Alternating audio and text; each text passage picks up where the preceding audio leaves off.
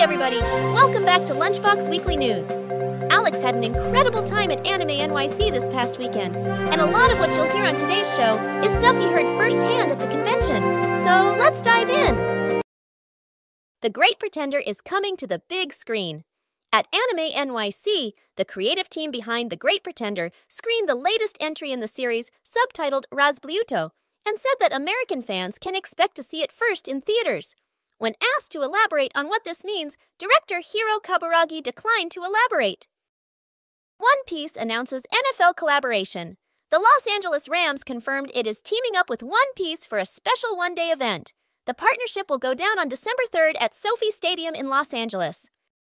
Sushio, Mai Yoneyama, returned to work on new panty and stocking with Garter Belt anime project.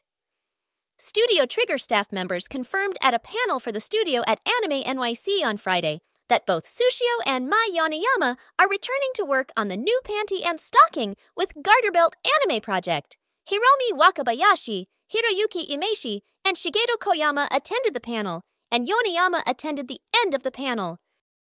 Metallic Rouge Anime streams special music clip. The official Twitter account for the Metallic Rouge original television anime posted a special music clip titled Crimson Lightning on Tuesday. The anime's music composer, Taisei Iwasaki, composed the music and wrote the lyrics for Crimson Lightning. 10 Gauge produced the music clip, and Bones was in charge of the animation. The anime will premiere on Fuji TV's Plus Ultra Block in January. Crunchyroll will stream the series worldwide, excluding Asia as it airs in Japan.